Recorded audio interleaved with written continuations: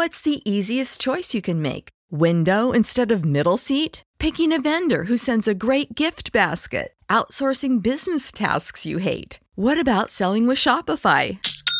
Whether you're selling a little or a lot, Shopify helps you do your thing, however you cha-ching. Shopify is the global commerce platform that helps you sell at every stage of your business. From the launch your online shop stage to the first real-life store stage, all the way to the did we just hit a million orders stage. Shopify's there to help you grow. Whether you're selling scented soap or offering outdoor outfits, Shopify helps you sell. Wherever and whatever you're selling, Shopify's got you covered. Sign up for a $1 per month trial period at shopify.com/try. Go to shopify.com/try now to grow your business, no matter what stage you're in. Shopify.com/try.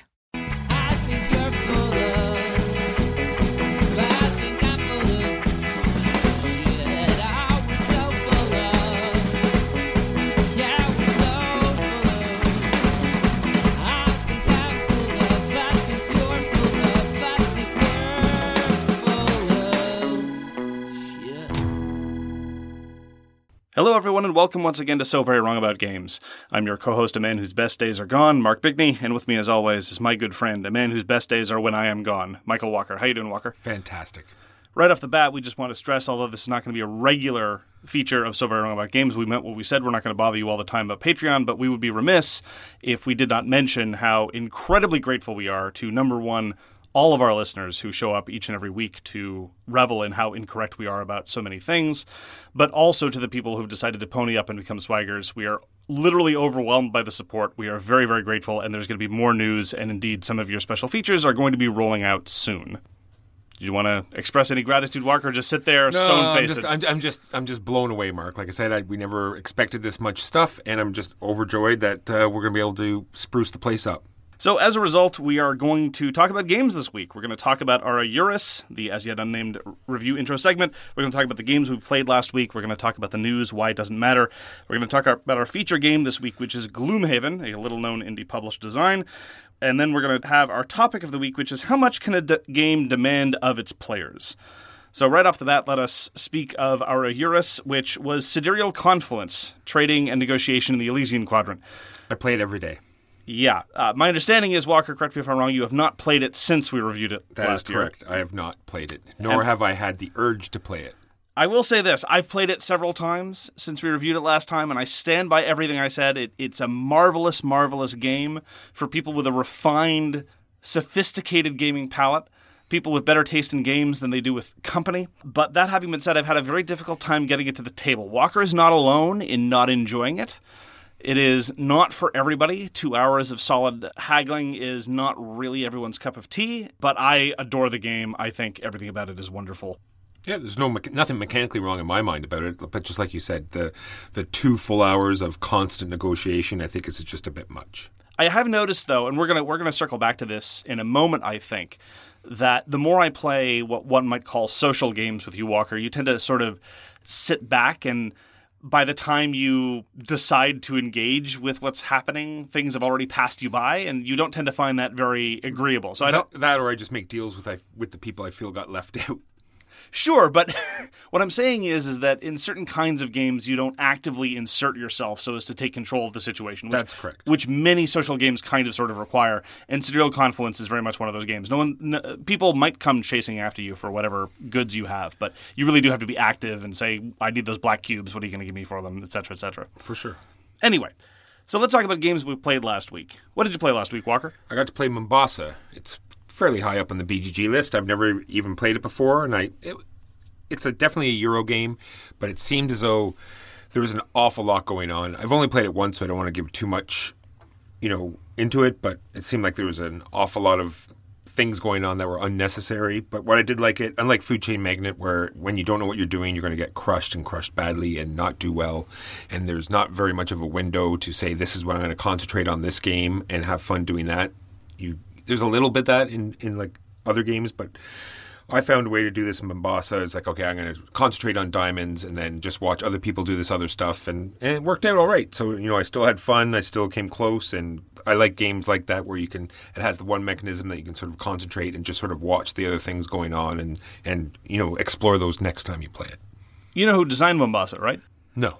Alexander Pfister, he of Great Western Trail. There you go. I agree with you for what it's worth. It's striking that you fault Mombasa for having a little bit too much going on than it needed, for a Eurogame a little bit busier than it needs to be, because that's very much the sort of dominant Eurogame aesthetic and style, certainly of the past 5 years. Things like Teotihuacan, things like Great Western Trail, tracks upon tracks upon tracks and 17 different kinds of action spaces and iconography all over the place. And while there are some games like that I do enjoy, all things being equal, I prefer your cleaner designs, I prefer your more streamlined stuff when it comes to Euro management games. So I find it interesting that you... Well, Teotihuacan is all, you are building the pyramid and everything sort of funnels into doing that. There are tons of other things you can do. And much like I said with Great Western Trail, there's the same sort of thing in Great Western Trail. You can concentrate on just one part of it and still, have fun doing it. Probably not win, but still come close. I'm going to do this great herd and concentrate on doing that, and you'll still do well. And yet, strangely enough, I seem to recall my faulting the expansion for not really making that viable, and you maintained that it was still the ideal way to play. Anyhow, obviously, I don't want to overgeneralize. I'm not saying that if you fault Mombasa for being overcomplicated, you have to dislike any of these other things. That is certainly not what I'm getting at. But I do think you're right, and I think you're right to identify that as definitely a design element common in Alexander Pfister designs. That's all. I get to play Decrypto, and this is by Thomas Dagenet L'Espérance by Le Scorpion Masqué last year. And there was a mild controversy, actually, when you, in our end-of-year roundup, identified Decrypto as one of your most disappointing experiences of the year. And when I say mild controversy, what I mean is that there's a petition several thousand strong calling for your head in vast tracts of BGD land. And I will say that having played Decrypto now with the proper rules and with everybody working on the same page, I think more or less what we said about it was on point. Namely, that it is a more clever game than Codenames, but it is less fun than Codenames. And it is not what we are looking for in a game of that type. When it comes to a word game involving, 3 to maybe 10 players sitting around a table, what I don't want is a relatively silent, staid affair with fixed turns where everyone's frowning and looking at things to try to be clever. I would much rather have a loud, raucous experience where we're all talking about clever connections and making wordplay jokes and so on and so forth. And so while I appreciate the gaminess elements of Decrypto, I still think that it scratches a similar itch to Codenames, and when it comes to large numbers of people playing with words, I would much rather do something like Codenames. Yeah. Like I said, I think it just gets to the same conclusion at the end, but takes the super scenic route. That is unnecessary. So Decrypto I enjoyed, but I appreciate what it's doing. It's just not really serving to satisfy what I'm looking for in an experience like that. And that's how I feel about Decrypto. Played another game of Han on the topic of Euro games that I'm looking for. I really do like area majority games, and Han is one of the best ones that I played. This is the redevelopment of a game called China, which in turn was the redevelopment of a game called Web of Power. I've talked about it before. This is by Michael Schacht. And I really do think that in terms of super fillers, games that take roughly the same length of time as fillers and don't add relatively rules light but have really satisfying player interaction, really satisfying tactical and strategic decisions, Han is probably one of the best, certainly that I've played in the past 5 years.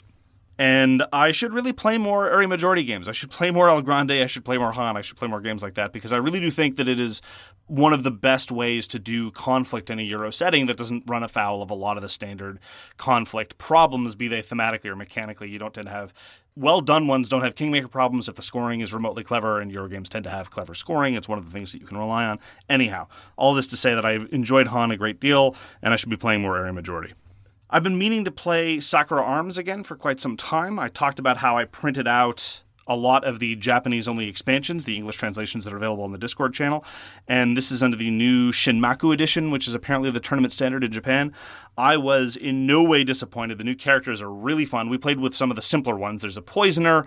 There's somebody who manipulates shadow. There are a couple other ones that are really, really baroque. There's one with a transforming motorbike and who generates weird effects, and we didn't play with those. That was a little too... We were just getting back into Sakura Arms, so we didn't want to jump into the deep end. And for what it's worth, those two characters are also an expansion that seems to have decided to undo everything I've said about Sakura Arms not having particularly objectionable art. These are rather boob-heavy as far as character goes, so we avoided them. And I really like all the changes. I like all the new characters. I will note one thing just as a minor aside.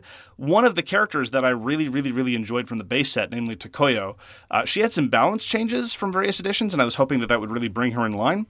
I'm not in a position to really comment because I was reflecting on this. She still seems really, really strong. She's got a lot of effects that automatically do damage to life, which is a very difficult thing to do in Sakura Arms. She has a lot of really interesting counters and a lot of other things.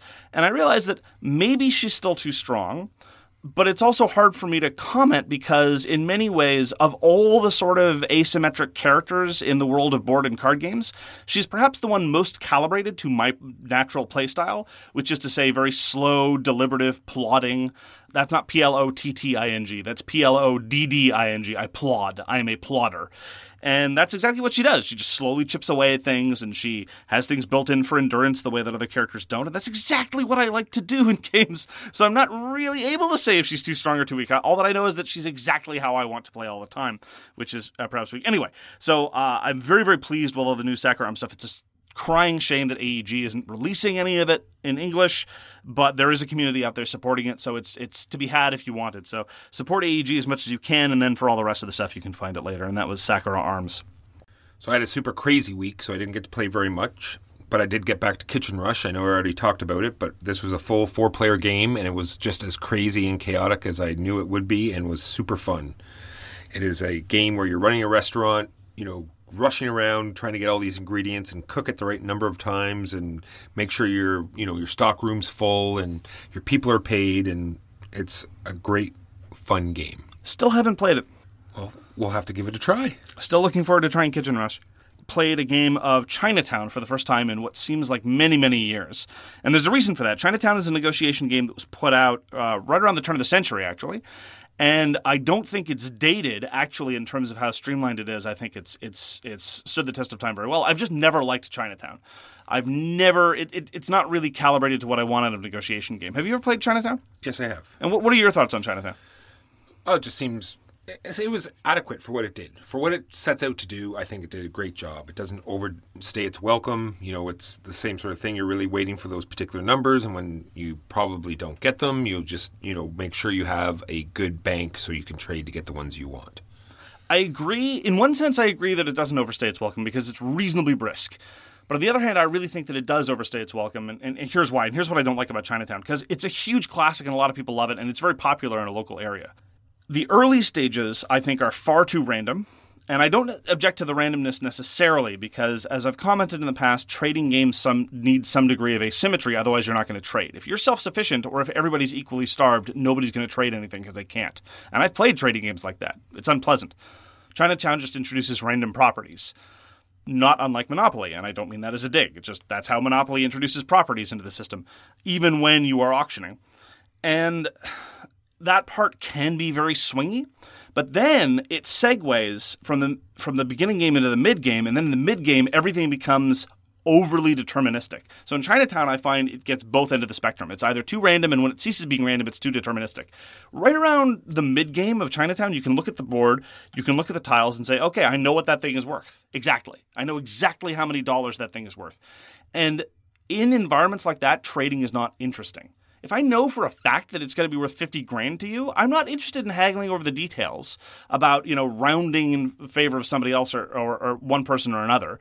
Trying to figure out who's in the lead because I can't do even trades with them. I have to get one over on them. I can do uneven trades with you because you're losing. That kind of gamey stuff I'm not particularly looking forward to. I like it when the trading is fast and loose and where you can escape the zero-sum game. But when everything is calculable, the zero-sum game rears its ugly head very, very, very strong. Anyhow, that's not the kind of negotiation that I like, and I find that Chinatown leans into that a little bit too heavily. If the randomness was evened out and or if there were a little bit of uncertainty, not necessarily randomness, but uncertainty on the part of how things were going to pay out or when, then maybe. But as it is, it's just not particularly to my taste.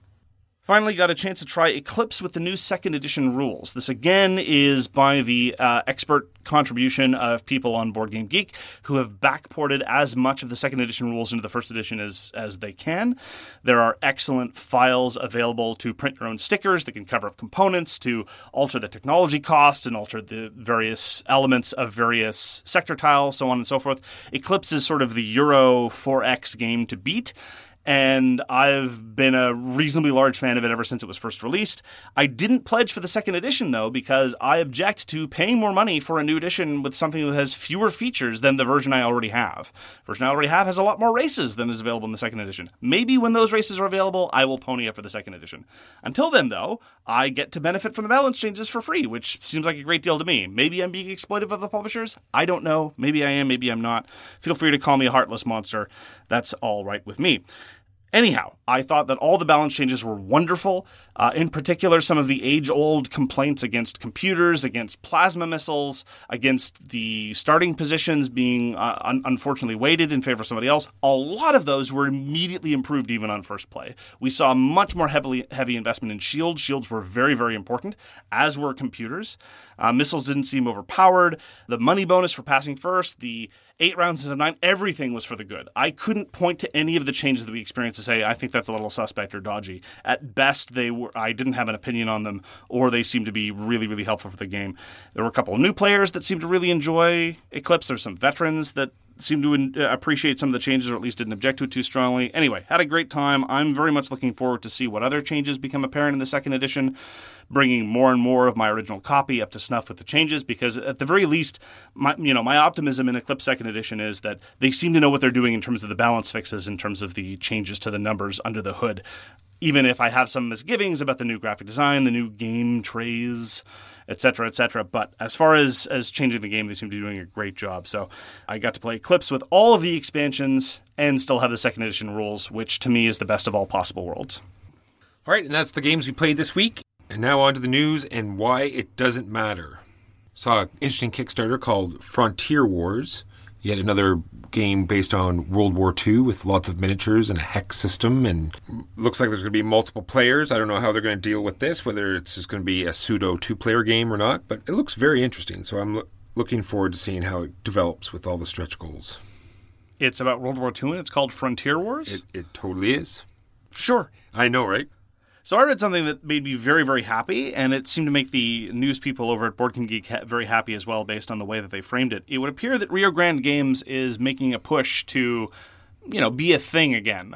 I've commented in the past that it seems like for the past few years they've contended purely to publish the occasional Tom Lehman expansion project and pretty much nothing else. This is in part because they've sold off their rights to a whole bunch of things, and they really seem to be winding down, which is a shame, because when I entered the hobby, it was Rio Grande and Mayfair, and those were the two big publishers that were in the Euro space. But Mayfair is no longer, and Rio Grande looks like it's coming back in. They've announced a bunch of new titles for 2019. None of them in particular caught my eye, but the fact that they're re-entering the market in a big way makes me very, very happy. And there's one thing that they plan on publishing this year that caught your eye as well, and that is namely the Roll for the Galaxy expansion. You want to talk about that? Yeah, there's a new expansion for Roll for the Galaxy called Rivalry. It's where you get to pop out your dice, the standard, little discs that you push into customizable dice. So that looks interesting, even though I felt as though the dice eventually didn't really matter in Roll for the Galaxy, because you can manipulate them so much that it really didn't matter, at least in my eye. But maybe this will change it up a bit. It seemed like there were a lot more powerful dice sides, so we'll see how that goes. I was a little bit dubious about the overall approach to the expansion, to be honest. They say there's going to be 3 different modules that you can mix and match, and it's going to be very expensive because they say that, these 3 modules by themselves constitute more material than already exists in the base game plus the current expansion Ambition. And then maybe it would have cost more to release the modules separately for the consumer, but I probably would have preferred that. I mean, maybe they'll get fewer sales. Maybe they would get fewer sales that way. But quite frankly, when a new expansion comes with a whole bunch of modules, it's kind of like getting a new Kickstarter that had too many stretch goals at the same time. It's not that I'm dubious that they weren't play-tested properly. It's that I don't know where to start. I don't know what to introduce. It kind of fragments the player base. So I wish that they'd release things in a more regular way, but I'm happy to see more support for the game. Well, the 35th anniversary of BattleTech is coming up, and the Catalyst is going to put a new base game of BattleTech. So to me, that is exciting. I love BattleTech. If they do a great job on this, maybe we'll have a small little revival, and we can get some cool games of BattleTech in. Who knows? We'll see. It's only been 35 years. Yeah, only 35 years. It's the game. The game seems much more ancient and dated than that in my mind. True. Roll 2d6 to hit. Roll 2d6 for hit location. Oh well. I hit your head. You're gone. Anyway. No offense to... I mean, look, I played BattleTech 2. I was 12. That's right. One final note from me on an editorial policy. Every week I had planned to talk about this, and then I pushed it back, figuring, oh, no, I don't need to waste anyone's time. But then every week there was a new reason for me to bring it up. I would like to now formally, once and for all, put to bed our editorial standards about pronunciation. I made a crack last week about not caring about the pronunciation of someone's name. I would like to officially retract that, because when it comes to pronunciation, the only thing that I actually care about is pronouncing names and places, because those actually influence, people. But if you want to tell me that I'm pronouncing corollary wrong because you've only ever heard it pronounced one way, and so therefore anyone who pronounces it a different way must be wrong, we don't want to hear about it, and we don't care. That is our policy on pronunciation. If we mispronounce a place, by all means, let us know how to pronounce it properly, and we will do our level best to pay our due respect to people and places. I don't care if you're a linguist who's done field work and you can say for certain that no one else in the world pronounces things this way. You're probably still wrong. So just accept the fact that we probably have a different dialect than you do and move on. The only other thing I want to talk about was these right rolls. Roll and rights or cards and right. This is the new thing, apparently. There's about 12 been announced, and 6 just came out, and it's going to be the new greatest thing, and I've yet to even play one. Oh, other than Welcome to, and let's make a bus route. Right? Let's make a bus route as a roll and write? Well, it is a right, right? Sure. There's cards and right, roll and right. There's all sorts of different ways to do it. I had thought that I had never played anyone, but I guess you're right. Let's make a bus route does. I mean, it's basically the same. You get a random result, and that tells you to draw something. So I guess, yeah, sure. And just some swag news. We're going to be starting a new segment next week, which is the Bahamas Beach segment. It has nothing to do with the new Patreon, so don't worry about that. Yeah, we were considering Cuba, but there's a pesky matter of extradition. So right. Bahamas. I hope the waves won't be too loud on the audio equipment. So that was the news and why it didn't matter. Now on to the feature game, Gloomhaven. I'm sure no one's heard of this game before. No, we're going to be the very first to talk about it. I'm very sure. This is like on the cusp of board game news. We are slaves to the hotness. That's right. Look, here's the deal. Here's one of the reasons why I think it's worth talking about it. Number one, I remember someone telling me an old adage in publishing, which is there are 2 reasons to talk about something. One is that nobody's talking about it. The other is that everyone's talking about it. And one of our listeners actually showed up in the guild on Board Game Geek and said, where are their thoughts on Gloomhaven? I can't find it anywhere. And sure enough, a number of people showed up and said, oh, yeah, no, they've talked about it before. And no, we haven't. The only time we've ever talked about Gloomhaven was actually during our 2017 year in review. Yeah, honestly, I brought up our speaker thread and went down. It's like, oh, I'll just link them the episode number. I'm going down. It's like, oh, I guess we haven't done Gloomhaven yet. Right. And I think also we're in a somewhat unique position because, well, not a somewhat unique position, but we have a particular stance from which to discuss the game because we've played Gloomhaven a lot. I've got in excess of 60 recorded plays, but I haven't played in a long time. And I think that those 2 things in conjunction are worth mentioning. But anyway, let's first talk about the sort of history of this game, which is somewhat strange. I had a vague recollection of this because I find this an interesting fact. Gloomhaven, number 1 game of all time on Board Game Geek, regularly out of print because people keep buying all the printings as fast as they can. Talked about all the time in many different contexts, still on the hotness on Board Game Geek. Do you know how much money it raised during its first Kickstarter, Walker? Some ridiculously low amount, I'm sure. $385,000 is what it raised. Because here's why I mentioned this. Not that I think that the amount of money that's raised on Kickstarter is indicative of anything in particular, but when Kingdom Death Monster, for example, showed up on Kickstarter and it went completely out of control and raised in excess of $1 million back when that meant something. When a CMON project shows up and raises $1 million or a couple $1 million, and then you're flooded with a tremendous amount of content when it launches, that is a certain kind of thing. But when Gloomhaven raised under $400,000 and yet it still shipped a coffin full of material, that's a different kind of madness. That is a creator who didn't know when to stop. That was somebody who had enough passion for this project that they really put the time and effort into it. Because now, in contemporary terms, if something raises less than $400,000, you don't expect a tremendous amount of context in the box. We just come to peg content with number of stretch goals and stretch goals with amount of money, and even then we expect it to be in the 7 digits. You understand where I'm coming from with this? 100%. So I think it's worth reminding ourselves that this weird artifact, in some ways is throwback to, well, not even a throwback. It's in violation of a lot of the assumptions that we have about how Kickstarter projects work. And I mention this primarily because it doesn't really have the publisher and the designer of Gloomhaven, Isaac Childress, whose name I'm probably mispronouncing, and if I am, please let me know, didn't really have much of a publishing pedigree. The one thing he did before that was Forge War, also self-published, which was an okay worker placement-y type of game. And the only thing he's published since has been Founders of Gloomhaven, which is a little divisive in a lot of circles. It's certainly divisive locally. I haven't played it. I don't really have any interest in it. But Gloomhaven really stands apart in that it is not a Euro management game, unlike his other things. Yeah, apparently it's the best thing ever. Walker, is it the best thing ever? Best thing ever. Okay. Well, that's Gloomhaven. That's Gloomhaven. No, it really is depending on what you're looking for, right? If we'll talk about more of this later. Absolutely. I don't want to go into it too much because it's a part of the topic. In Gloomhaven, you are entering a unique world. It casts off all the usual suspects. No elves, no dwarves, no orcs. It gives you an entirely new experience. There's political intrigue. There's racial bias. There's social drama. There's hidden agendas. All of this in one box, this huge campaign that you and your friends can go on. It is a fantastic experience. Okay, well, let's start with that then, because right off the bat, I think that we appreciate Gloomhaven in different ways, which doesn't surprise me because we're very different kinds of gamers.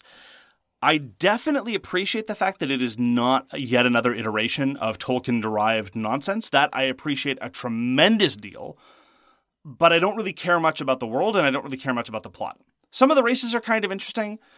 Some of the different characters that it introduces are kind of interesting. But overall, all the narrative bits struck me as not tedious, but not exactly adding a whole lot of value to the proposition. But it sounds like you've had a different experience. No, I did. I like how it all intertwined and how there was like things happening in the city. And you knew even when you were off doing an adventure, there was backroom deals happening while you were away because you got back and things have changed and things were going on even though you weren't there. I thought they did a very good job of making the city come to life. It is the case that there are lots of city events and road events, and the variety there is interesting. One thing that it did that I quite appreciated was it would have the same setup on a variety of different event cards, but different results based on what you chose to do. One example, very, very mild spoilers. When you're on the road, you can decide to eat some berries on the road. And, at one point we thought, oh, we've seen this card before. We know these are great berries. Eat the berries. No. There are different berries. There are different cards with the same setup text just to keep things interesting and give you some variety. That having been said, though, again, it didn't seem to do as much for me as it did for you in terms of the narrative of the thing. Just on that same topic, though, before we go too far, there's not really any spoilers here. In Gloomhaven, you're taking characters and you're retiring them and you're getting new characters. And when you retire a character, you're adding the travel cards that we talked about. You're adding travel cards from that character into the travel deck. So now you can encounter that character or it changes the story somehow. And I thought that was a fantastic idea. I think it's a great idea. I agree with you, and it's really, really cool. And when that card pops up, it's a really, really neat thing because you'll remember your character. I did, however, feel that it robbed me a certain amount of my own narrative agency in the game because when playing Gloomhaven, I would develop what's called a headcanon, imagining my character's aspirations, and in part because the game, when you make a new character in Gloomhaven, you get a goal card, which is what that character wants to do. People in Gloomhaven don't kick down doors and murder things on the other side purely to take their stuff. They do that for very specific reasons. They have something they want to do. They have something they want to accomplish. And, that little bit of narrative I really did appreciate. Yeah, so like when you retired a character, in your mind's eye, you had him going off into the sunset, enjoying a great life in retirement. But when this card came up and told you otherwise, you felt as though, It wasn't that specifically. It wasn't the fact that my character didn't retire happily. I can accept unhappy endings. Some of my favorite stories are desperately unhappy endings. What I didn't like, though, was that it started completing bits of my character's personality that flew in the face of what I'd imagined for them in my head. I would have rathered that those events were a little bit more agnostic as to what kind of person my character was. And that would have given me enough space to maintain my own narrative in my head. But point taken. Maybe I was just overcome with disappointment that they weren't happy at living a shiny, happy future in the Bahamas like we will. All right, so let's hit those final goal cards. Every time you start a new character, you get this final goal card, and it's going to give you like a little mission. Do this, do that, and when you've completed that finally, then that character retires, and it'll tell you which character you're going to open. And it's a totally brand new experience. You have no idea what they are. They're all in sealed boxes. And I thought that was a very interesting way to do it because the goal card sort of reflected the kind of character you're going to get. The quest to unlock new characters, for me personally, was one of the biggest driving forces to see what was new in the world. I didn't care too much what happened to the world. I didn't really care what happened to the city, but I wanted to see those next characters. I loved playing my characters, but I wanted them to retire so that I could see what was around the corner. Because this is going to segue into the primary way that I appreciate Gloomhaven. Because Gloomhaven, not only was it our game of the year for 2017, but it's also one of my top 10 games of all time. And I think that Gloomhaven is an absolutely genius epic-making design. It's primarily because of the core card play. Every class has its own deck of cards. And you don't have a randomized hand. You have a fixed hand of cards that let you do various abilities. And every round, you have to play a top action, and a different card will give a bottom action, and one of those two will give you an initiative.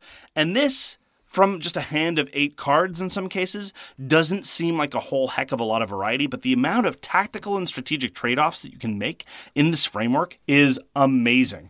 And the amount of variety and detail that the designer has given to the very many different classes through this simple metric is amazing. No class has any inherent abilities at all. There's nothing inherent to any of the classes. It's all in their cards.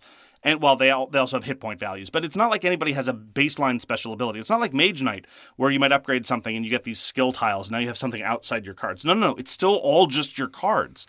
And I initially thought that was going to lead to sort of narrow horizons. Like, okay, how much difference is it going to be? This guy moves 3, this other one moves 4. Who cares? But it's not like that at all. The amount of detail is tremendous. Yeah, I have that here as well, that all the cards are good. So like when you're trying to decide which ones to take out, it's almost impossible because they all have great abilities, and the fact that they group together in certain combos, and if like, okay, well that one's not so good, but if I take out that one, then this one's not as good, and then it's like does this cascading effect. Well, this one sort of works with this one as well, and it's just this great deck building part of the game that brings back, that joy of deck building as well. My first 2 characters, in some ways I didn't really appreciate this until the third character I played. My first 2 characters were relatively straightforward. One of them was a relatively straightforward damage dealer. The other one was a relatively straightforward tank with support elements. But the third one that I picked, you really had to make it work. It's not that it was a weak class. It wasn't even that it was particularly difficult. It's that it wasn't as straightforward from the get-go. Here you are, here's your pigeonholed role, which to a certain extent was me underestimating the game. And so I really had to look for those combos to work. I had to set things up. And in those contexts, I really got to see more of the gears working in satisfying ways. And it ended up being one of my favorite characters to play, simply because it really showed the card system going to work. Not only that, but much like other fantasy games, you can specialize in something. So this guy can be like either a healer, or he can like inflict pain onto the enemy. You know what I mean? And you can like take different paths and specialize. And I thought they did a great job with that. The other aspect of the card management that is really, really, really clever is how you lose cards. Because you have as we say, we have a very small number of cards, and generally speaking, you can cycle them back at relatively small opportunity cost. But the big opportunity cost is cards will leave your hand permanently for the rest of the scenario. It represents your exhaustion, is what it is. You do have a separate health track, but your deck size is different for every type of character, and this is how exhausted it takes them to be kicked out of the game. So you get rid of cards when you rest, which lets you pull up all your discards. You get rid of cards to ignore damage, so it's another way to take hits. And also in one of the things that, again, initially I wasn't a huge fan of, but I got to appreciate more and more I played, was some cards have a more powerful effect that once they happen, they're out of the game forever. And what this does, I've talked a lot about how I like games to have a sense of tempo, a sense of an arc. You really do get the sense, as you bust down that final door into the final boss encounter or the final room or what have you, you're exhausted, you've taken damage, you've taken wounds, some of your deck is gone, but now, if you've played correctly, or if you played the way the game seems to want to encourage you to play, you've saved your most powerful effects for last, and it explodes into this orgy of powerful effects which are really impressive. And so it lends itself in a very natural, organic way to a sort of climactic final showdown where you unleash your most powerful effects in response to your most powerful foes. Again, under the aegis, Gloomhaven is a relatively complicated game, and there's a lot in there. But the core card play is bone simple, and yet it exerts so much texture and nuance. It's amazing. Which is fantastic because it's not random either. Because like I said, you have an exhaustion level, and that's how big your deck is, and you start with that entire deck in your hand. There's no like, oh, I didn't get the cards I need. You get all of your cards at the beginning. You choose which ones you're going to play, and that's one of the other parts that is fantastic about this game. I'm just going to talk about how it just sort of starts up. Like at the beginning, it says, you're in the town, and then, you're given these quests, you have these choices, and you're going to put these stickers on the map, which are great, and you go out, and it'll say, set up the map a certain way, and there's hundreds of map tiles. You can have almost any layout you could possibly imagine. And the way the rule book tells you where to put the monsters and how many monsters there are based on the number of players is a fantastic system. It has like these color bars around it. It's quick, simple, and easy, within reason. Yeah, we'll get later. More on this later. This being said, I'm not going to have any bad points during this segment. All my bad points for Gloomhaven will be during the next part. Oh, I've got some bad points in here. That's fine. You can. For mine, I'm going to say. I have your permission, sir. You do. So then, like we said, you've populated the map and you put your characters at the entrance, and then you put the monsters out, and off you go. You put down your 2 cards. Whoever has the lowest initiative will go first. And then the monsters all flip up cards, and they also have an initiative, and off you go. And the monster AI system is fantastic.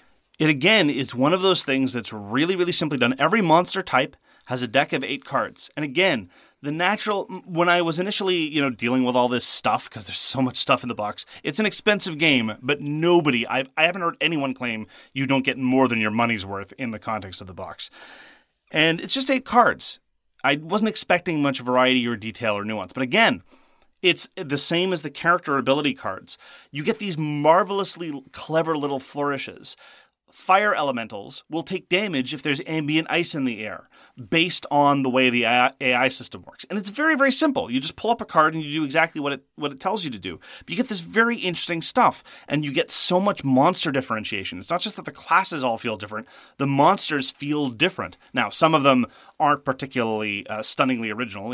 A bandit is probably just going to run up and whack you, and there's a couple of other monsters that are more or less going to run up and whack you. But even in that context, there are slight little differences. Skeletons feel like skeletons. Oozes do nasty stuff and split. Yeah, which leads to my point that I was going to make next. Some of the monsters actually have strategies that you need to employ in order to kill them, like the oozes. You got to let them multiply because that card's there, and then quickly deal with them before that card comes up again and makes them split all over again. And not only is there an AI deck for every monster, but every monster comes with a large card that has 4 different slots, and they slide into these sleeves. You can hear my voice slowly getting sensual because this is fantastic.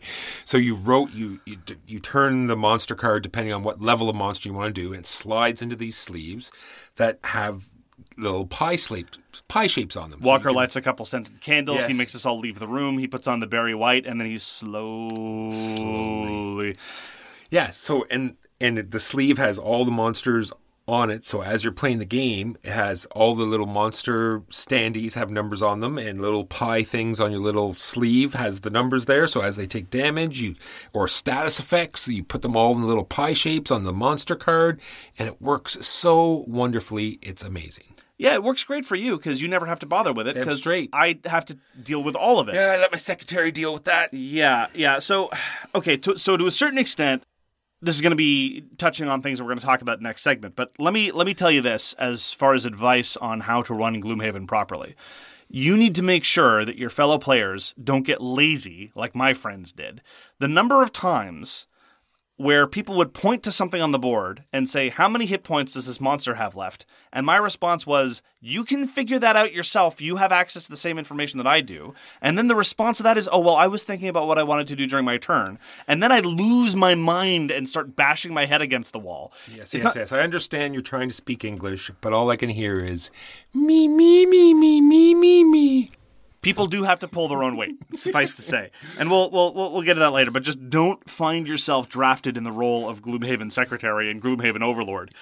I will have to 100% agree with you. We took you for granted, that is for sure. And that is one of the reasons why we haven't played in so long. One of them is that not everyone in our local group, Huey actually is not a fan of Gloomhaven for a variety of reasons, some of which we'll actually touch on in a moment.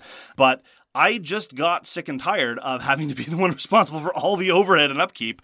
It was mentally draining, and I still enjoyed it even when I was running everything. I've played Gloomhaven solo. It's surprisingly fun with some of the solo scenarios. Running 2 different characters, not so much. I don't recommend that necessarily. So the extent to which Gloomhaven is a solo experience, I think, has been exaggerated. Well, at least for my tastes. I like lots of solo games. I solo many games, but Gloomhaven doesn't do it for me, except for some of the solo scenarios, and even then, those are more like puzzles than anything else.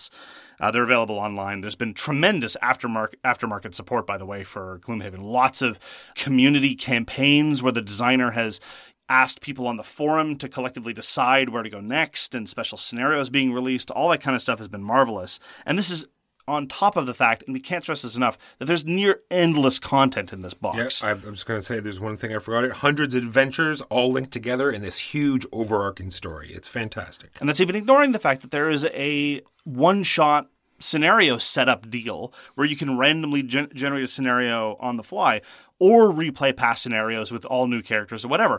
Now, I will say that the rate at which the campaign experience introduces new things is darn near perfectly calibrated, I think. The rate at which new scenarios become unlocked, you're almost never forced to replay a scenario unless you lose, which is great. So there's always new scenarios to try. The rate at which new characters introduced is generally pretty good. The rate at which people level up is difficult but definitely attainable. You always feel like there's some new stuff to unlock, and whether you find the narrative unlocks appealing like Walker does, or whether you just like the mechanical unlocks like I do, there's stuff to be had because, again, there's just so much stuff. Speaking of so much stuff, there's stuff we haven't talked about yet. Like there's an attack deck. And this all goes into your player sheet as well. So everyone comes with like a standard player deck. Every time you say, I'm attacking something, you flip up a card. And there's a 1 catastrophic miss in there, and then there's a critical, and there's all sorts of other modifiers and bonuses. But as you go through different adventures, on your player sheet, there's a way to, tick off things, and you have a whole separate deck that you're going to feed into this attack deck that is going to give you more status effects or more damage or more just yet something else to customize. I think they did a fantastic job. The fact that you can customize your modifier deck and that it is so different based on different classes is marvelous. However, and this I think is a segue into one of my biggest negatives about Gloomhaven, the primary way that you unlock new stuff for your character deck is, well, one of them is by leveling up. And when you level up, you get all kinds of different things, new cards and more hit points and all that kind of stuff. But the other way you do it is by scenario-based goals. Your character has an overall overarching retirement goal. They also have a different goal at the beginning of every scenario. And these goals are designed explicitly to be semi-competitive, and you're not allowed to talk about them. Both of these two axes, I think, are borderline obnoxious, if not downright silly. And that's one of the things that a lot of people don't like about Gloomhaven. This introduces a whole bunch of weird incentives and strange anti-cooperative nonsense. And it's clear that the designer wanted things to be that way. He's very, very clear in the rulebook about how, this is supposed to introduce friction and tension into the game. I don't really want that in those contexts, and my biggest beef, if anything, and I'd like to hear your opinion on it, are the ridiculous communication restrictions that permeate every element of Gloomhaven. It's not just your goals, because when you get your goal, you're not supposed to say, I want to do this thing because that's my goal, everyone back off. Because if you could do that, that would be fine. I would have no problem with it. But you're also not allowed to say specific things about what you're going to do in the coming turn when you're planning your action. You can't say, I'm going to go do 5 damage to that thing. You're supposed to say, I'm going to go and hit that thing pretty hard, and it's going to be pretty early in the initiative queue. And sure. Well, what I feel is that I think during playtesting, they thought that overanalyzing every fight made it way easier. So you just probably maybe cut back on it a bit. If you know exactly when you're going to attack and interrupt them from doing any damage and perfectly planning out every turn, probably leaned it too easy for the players. And instead of just trying to rebalance everything, just cut back on the communication and therefore fixed it up. But I do want to quickly go back too on those on those gold cards. I was thinking while we were talking that would be the one negative I was talking about too. And mostly just because it felt so out of place with the rest of the game. It's like, here's all this like really cool stuff, and then here's your 2 gold cards. Start saying silly stuff like, oh, is it okay if I open that door? Like just silly stuff like that. And I thought it was out of place. And therefore, like we talked about before, it takes you out of the experience, right? It's like, you've got this cool story. You're going into this dungeon, and then you're given these silly cards that, will just pull you out of the game. I agree 100%. So my beef with the communication rules, it's exactly the same way that I felt about other games that have them, like, for example, Shadows over Camelot, where you're allowed to say things, but you can't be too precise, so there are, good reasons at the time for that.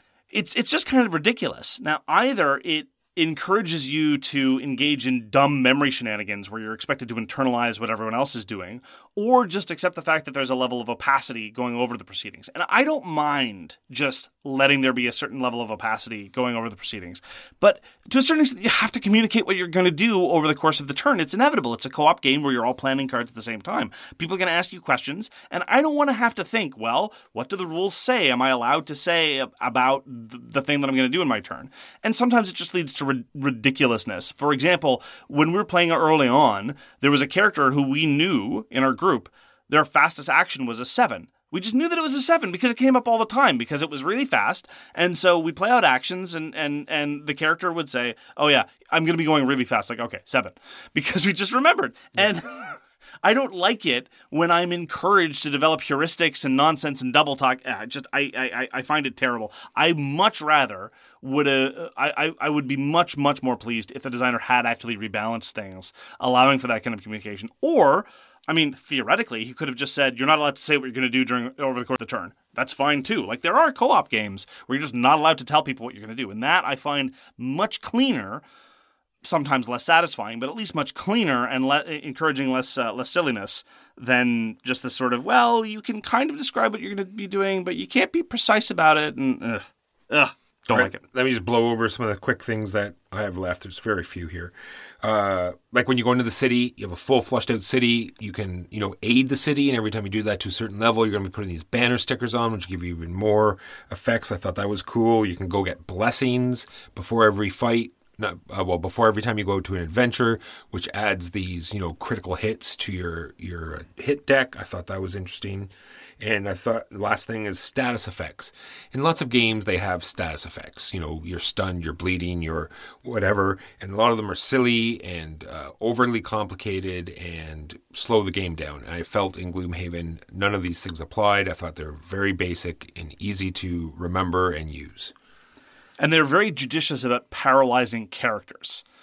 And most classes, if they're clever, are able to overcome some of the more unfortunate status effects, like being immobilized. Being immobilized stinks. It's awful. But again, if your deck is full, or if you happen to know what's coming, or if you're fighting something that immobilizes you, you can make sure, even if you're normally a melee class, to be able to deal with that.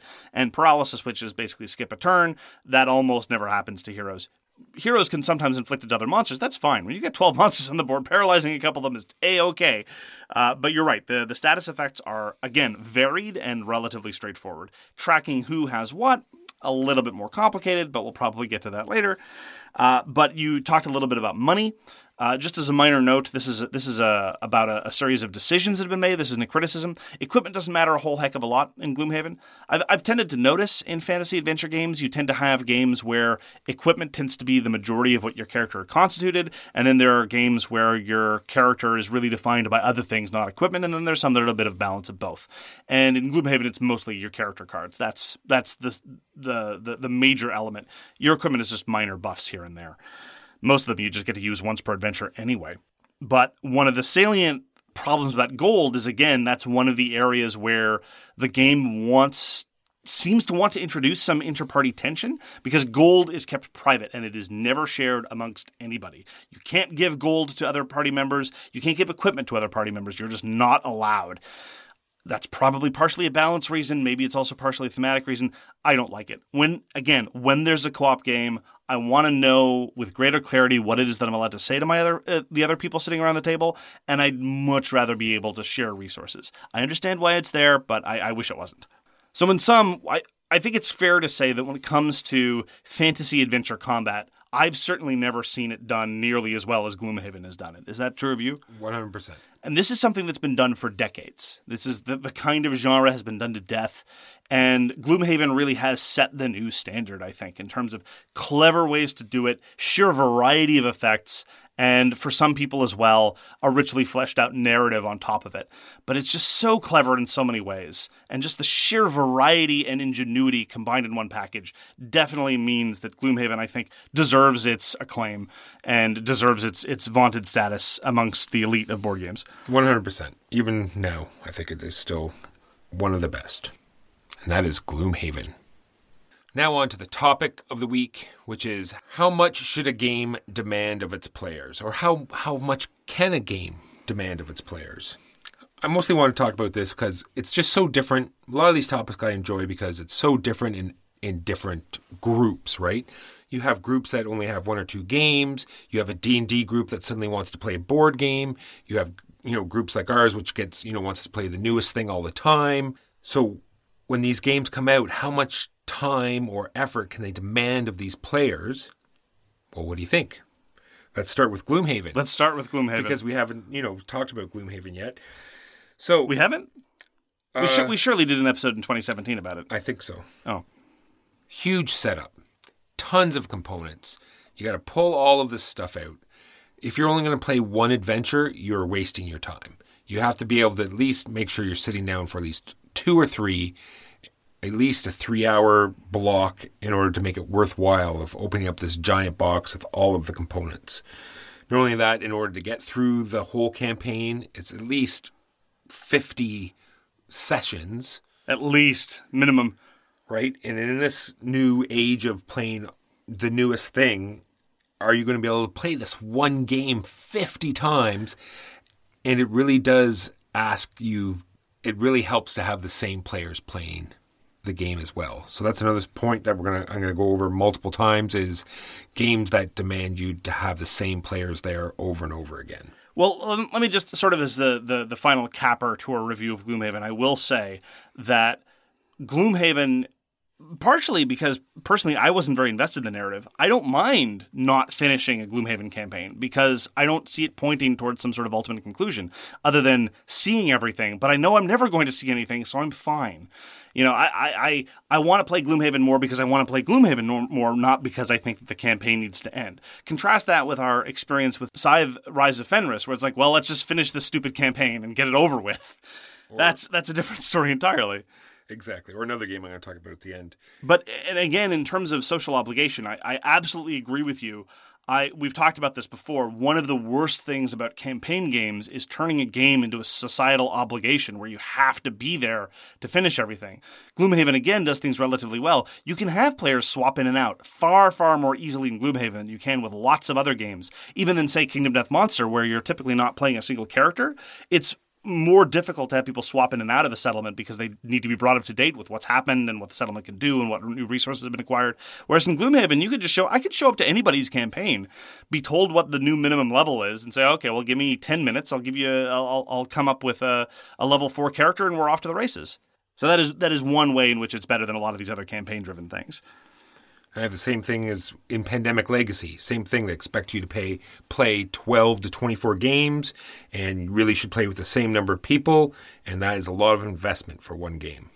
Yeah, and sometimes it just doesn't seem worth it. And then you're left with this sunk cost fallacy, whereby you feel compelled, again, like the campaign of Rise of Fenris. We don't particularly object to all the new stuff that's in New Rise of Fenris, although we have differing agreements about that, but I know that I think I should play the last 2 scenarios, but I'm hard-pressed to say why. Because they're there, just like the mountain. Exactly. One thing that I like to flag is, and I've been thinking about this a little bit, is what kinds of moods and environments can games expect people to put up with? We've been flagging objectionable representations of women in art, for example, and that's one thing that I'm not willing to put up with much anymore. For what it's worth, Gloomhaven is pretty good. Especially as far as the fantasy genre is concerned. I mean, some people are dressed in not exactly realistic ways, but overall you don't see a prevalence of chainmail bikinis or stuff like that, so that's at least one thing. There's lots of RPGs, for example, that rely heavily on the mood. Most of the RPGs that I like to play now are mostly about bad things happening to bad people. Things like Durance, things like Fiasco. I know a lot of people aren't looking for that when it comes to their gaming environments. This came up also when we were talking about possibly trying Nyctophobia. We haven't played Nyctophobia, but in Nyctophobia you're supposed to play with blindfolds on. People are supposed to play with a blindfold on when they play When I Dream. And a lot of people, and I'm not picking on them specifically, but some people get very, very uncomfortable with not being able to see their surroundings in a public space. And that's reasonable. You feel very vulnerable. You feel very... Claustrophobia? You feel, yeah. Same thing with When I Dream, right? When you put that blindfold on, right? People, you're not sure what's going on around you, right? Yeah, exactly. And we're talking about, not putting too fine a point on it, but there are certainly people who already feel nervous in public environments anyway, for any number of reasons. And compounding that with this additional sense of vulnerability and exposure is certainly something I can understand people not wanting to do. And that's one of the reasons why I tend to be very, very selective about who I'm going to play games like that with, because I know that most people, when they want to play games, they want a fun experience. And we've commented before, we don't necessarily expect games to be fun in a traditional sense, but that's mostly because we play so many games. And a lot of people just want that. It's like people who only watch movies and TV for escapism and don't want to watch anything dark. I respect that. Games can be the same way. Agreed. Another quick game is Twilight Struggle, where it almost definitely needs you to know the decks of cards, right? Is that too much to expect from a game where you have to know what cards are coming up? You have to know what to expect. You have to know both the decks, not only yours, but also your opponent's, and what cards he's used and what you might be hit with later. So I've been thinking a lot about this under the general aegis of games where your first play, you're not really going to be able to get much traction. And it's not just games like Twilight Struggle, even much lighter games like Blue Moon, for example. Blue Moon, the first couple times you play it, you're not really going to feel like you have a whole heck of a lot of control over your own destiny because you don't know the composition of the decks. A similar thing is true of Race for the Galaxy. Your first couple of plays, you're going to be awash in icons because you're learning a new language from scratch. And my standard is not so much how many games does it take for you to become proficient. Because I'm happy with any number. Honestly, I like games where you're equally proficient from your first play.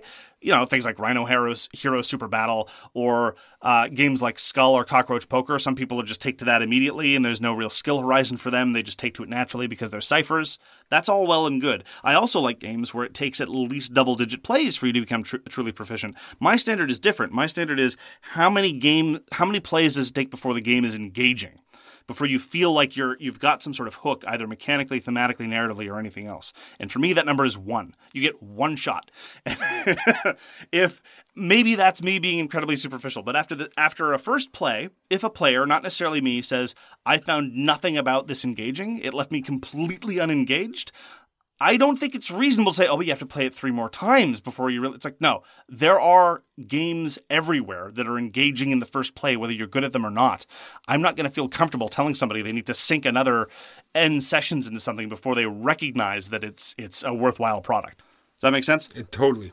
In the case of Twilight Struggle, I will point out that all things being equal, it's good if there are little heuristics that you can point to. And in Twilight Struggle, when I teach people how to play that game, I'd say, look, you're going to do better if you know all the cards. But here are the scoring cards. You need to know the scoring cards. And you give them the player aid that gives all the scoring cards and say, just know for a fact that Europe's scoring is in from the get-go, and that Africa and South American scoring show up in Era 2. And so if you can stage the information a little bit, I sometimes find that helpful. But you're right. It is a reasonable question to ask, is it the case that a game where you have to play it a couple times in order to become proficient, that's not going to be for everybody? I don't mind playing like a monkey until I know what I'm doing. But a lot of people either feel differently, and that's fine. The other thing I have here is the massive time sink. Like games like TI4 or these huge games that take, huge amounts of time. There seems to be this big push for little smaller games. I'm wondering if these, games that take, 4 or 5 hours are being pushed out. I don't know. I think if anything, the past few years to me has actually been a push towards longer, heavier stuff, honestly. I mean, if you look at the Board Game Geek Top 10, for example, it used to consist of games like Puerto Rico and Tigris and Euphrates and Power Grid and things like that, and longer games like your war games, your multi-hour consims, like even Democker, for example, which has been around since more or less forever as far as the hobby is concerned. They weren't in the top 10. They were very well respected, but they didn't dominate the top 10. Now you see more and more much longer, heavier games, like Gloomhaven, for what it's worth. The rules overhead in Gloomhaven is not insubstantial, and as you said, when you factor in setup and teardown and everything else, you're looking at more than 2 hours. So I don't know that longer games are getting pushed out. I think that people are recognizing that different situations call for different scenarios. I miss playing those quicker Euros like Han, but at the same time, I still want to get together a game of Cataclysm. I still want to get together a game of La Révolution Française or Successors or Triumph and Tragedy or what have you. So, all right, and the last game I have on my list is Discovery, Lands Unknown. It's Discover Lands Unknown, actually. We've been Unknown, getting the name consistently wrong, in part because we can't help but wish it were different. Or the fact that we just don't care. There's that too. And they expect their players not to understand what game mechanics are or what fun is. And I really think that is pushing the envelope too far. Another barrier to entry that I've been thinking about lately is actually arts and crafts. I've been doing a fair amount of board game-related arts and crafts over the past few months. As I said, I made an entire new set of Sakura arms to bring it up to the new balance changes. I've been stickering a whole bunch of Eclipse tiles, all those plasma missile tech tiles I've been stickering on both sides. It's been very, very time-consuming, and I am not good at arts and crafts. I hated arts and crafts ever since kindergarten. I'm actually okay with it. I've come to terms with the fact that I'm bad at it, can't cut a straight line. But I really like it, in part because when I'm engaging in arts and crafts, I know that this is because the designer or the community has made something available to me. And I really respect that. So the balance changes in Root, for example. The minor balance changes that have been introduced in the Root factions have been made available in a high-quality PDF, so I was able to print it out in sticker paper and apply them. And is it unfortunate that I now have components that are kind of jury-rigged? Maybe, maybe not. But I at least respect the fact that the designer and the publisher were like, look, we've made these changes, but we want everyone to have them available to close to zero cost. That's good. That is support. I like the fact that the communities for Eclipse and Sakura Arms said, look, the publishers aren't doing what we want them to, so we're going to try to make sure that everyone can move forward using the new balance changes. And I like that. You know, kind of the same... It's not quite FOMO, but like knowing that there's a better version out there makes me not want to play the worst version. I want to have the latest best thing. And sometimes it's irrational, but I do appreciate that. So arts and crafts is definitely something I've had to dip my toe into. It's a sloppy term. Then there are some games where even right out the box, you have to apply considerable arts and crafts. Like, for example, the only game that matters, Steel Team Flicks. It took me hours to manufacture those boards. In hindsight, I'm not exactly sure whether that's a reasonable expectation for anyone to already plunk down a considerable cost and then spend that much time getting a game ready. I had every reason to suspect that we were going to really, really like it. Plus, we're professional board game journalists now. Exactly. Well, we weren't at the time. Before, we were amateur yahoos. Now we are professional yahoos. Ooh. We should have business cards printed out to say exactly that. And so I knew I had to do and wanted to do it, but maybe it isn't reasonable to expect the average player or even the average hobbyist to sink that much time into assembling before playing a game. Because it's weird. One of the things that we used to say about miniatures gaming was that it was an entirely different thing because you had to assemble and paint and glue and trim and all this other stuff and base and all that other nonsense. But now it seems like, looking back, I've been spending more and more time doing stuff like that for non-miniatures games. And part of me is okay with that for the reasons that I've adduced, but part of me wonders if that's going to be more pronounced going forward. I don't know. Who knows? I also assembled a big SDF-1 in attack mode. So this is also true. Yeah, all these things. I've become the skills that I've had to pick up in order to support my board game hobby are strange. Not that I'm good at any of these things, but. There's also rules barrier. You had mentioned this previously in discussion we have. Yeah, something like Advanced Squad Leader, right? Where you got this giant binder of 500 pages that you have to get through in order to play. So I've never dipped my toe into ASL. I've wanted to. I'm not that much. I do self-identify as a wargamer to a certain extent, but I'm not quite at the level of ASL. For one, I mean, there are no opponents for me anywhere nearby, so it would be a bit of a wasted effort. But I have been thinking about this lately because I've been trying to really internalize the rules for Cataclysm, which is something that I want to try coming up. And comparing it to other games of similar weight, to me it's not so much the length of the rulebook. Because I think the longest rule book of any game that I've played a number of times and really like would probably be La Révolution Française, La Patrie en Danger. I think it's 1790 1796. The name of the game, Walker, what do you want? That is literally the name of the game. La Révolution Française, La Patrie en Danger. Besides, our listeners love it when I speak French. It makes them feel like you do when you slide those Gloomhaven there you go. monsters into the sleeves. And it's I think the rulebook for La Révolution Française is about 60 pages long. But the thing is that just the nature of the game, it's not loaded with exception after exception after exception. So I know where to find things, and I know how to look them up, and I can be reasonably certain that I'm not messing everything up. Cataclysm, on the other hand, more on this later once we actually played the thing. I don't want to review it before playing it. But everything's got an exception. Everything has got an exception to an exception, and it's like this process predominates unless it's raining on a Tuesday. There, honestly, I don't care how long your rulebook is. Your rulebook could be 4 pages. If everything is nested exceptions, I'm not going to be able to internalize the rules. So I think that rules grit, not necessarily rules length, but rules grit can be a significant barrier to entry. And there have been some games, certainly games on Kickstarter, where I start reading the rules and I'm like, nope, too much grit. And done.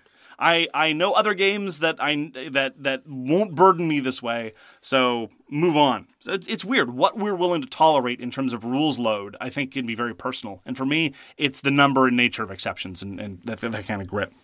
A final thing is player count. Sometimes you can look at what a player count requires, and you can just know that this isn't a game for you. This is what the game demands is not something you're going to be able to provide. For a very long time actually in my hobby life, if something needed 4 or more players, I just knew it was a non-starter because I knew 1 or 2 people with whom I could play games, and that was about it. Now, if anything, it's quite the opposite. If I see something as 2-player only, it's got to meet a very, very, very high bar. Then there are games like Sidereal Confluence that thrive with very, very large player counts, and I'm having a difficult time getting people there because, people are dumb and they don't like Sidereal Confluence. They should be pitied rather than punished, but it's true. Similarly, there's Secret Hitler. The overwhelming popularity of Secret Hitler has meant that I have difficulty getting the resistance to the table. Because games like that with large player counts, the large social games where it can perfectly tolerate 7 and 10 people, the trick is, and one of the reasons why games like that have a barrier to getting the table, if there's one person who strongly dislikes the game, you're going to have a hard time getting it there because you need to get a large group, not including that one person. And sometimes that's a person you really like, and it makes it all the more unfortunate that they're completely wrong and don't like the resistance. So that player is terrible. I agree. Completely awful. So I do think, though, that at the end of the day, looking back at the kinds of stuff that we've been willing to tolerate in order to get the games we love to be able to be played, we're talking about a lot of blood, sweat, and tears here. It's true. The things that the way you go out of your way to make it accessible to everyone, and the sacrifices you make to a particular game in order to make it that way is staggering. Yeah, and it's strange that I don't look back with too much regret at a lot of the effort that I've put into some of these things. I mostly just regret the games that I can't get to the table, not the games that I devoted significant effort to learning and assembling and then discovering I didn't like them, which is weird. I guess I'm just a masochist that way. Maybe. On that note, thank you very much for joining us for So Very Wrong About Games. If you'd like to get in touch with us, you can reach Walker via his email, justrolledadice@gmail.com. You can reach me, Mark Bigney, on Twitter @thegamesyouLike. For more public discussion, you can find the So Very Wrong About Games Facebook page, or you can check out our Board Game Geek Guild, which is guild number 3236, or you can find us on Patreon.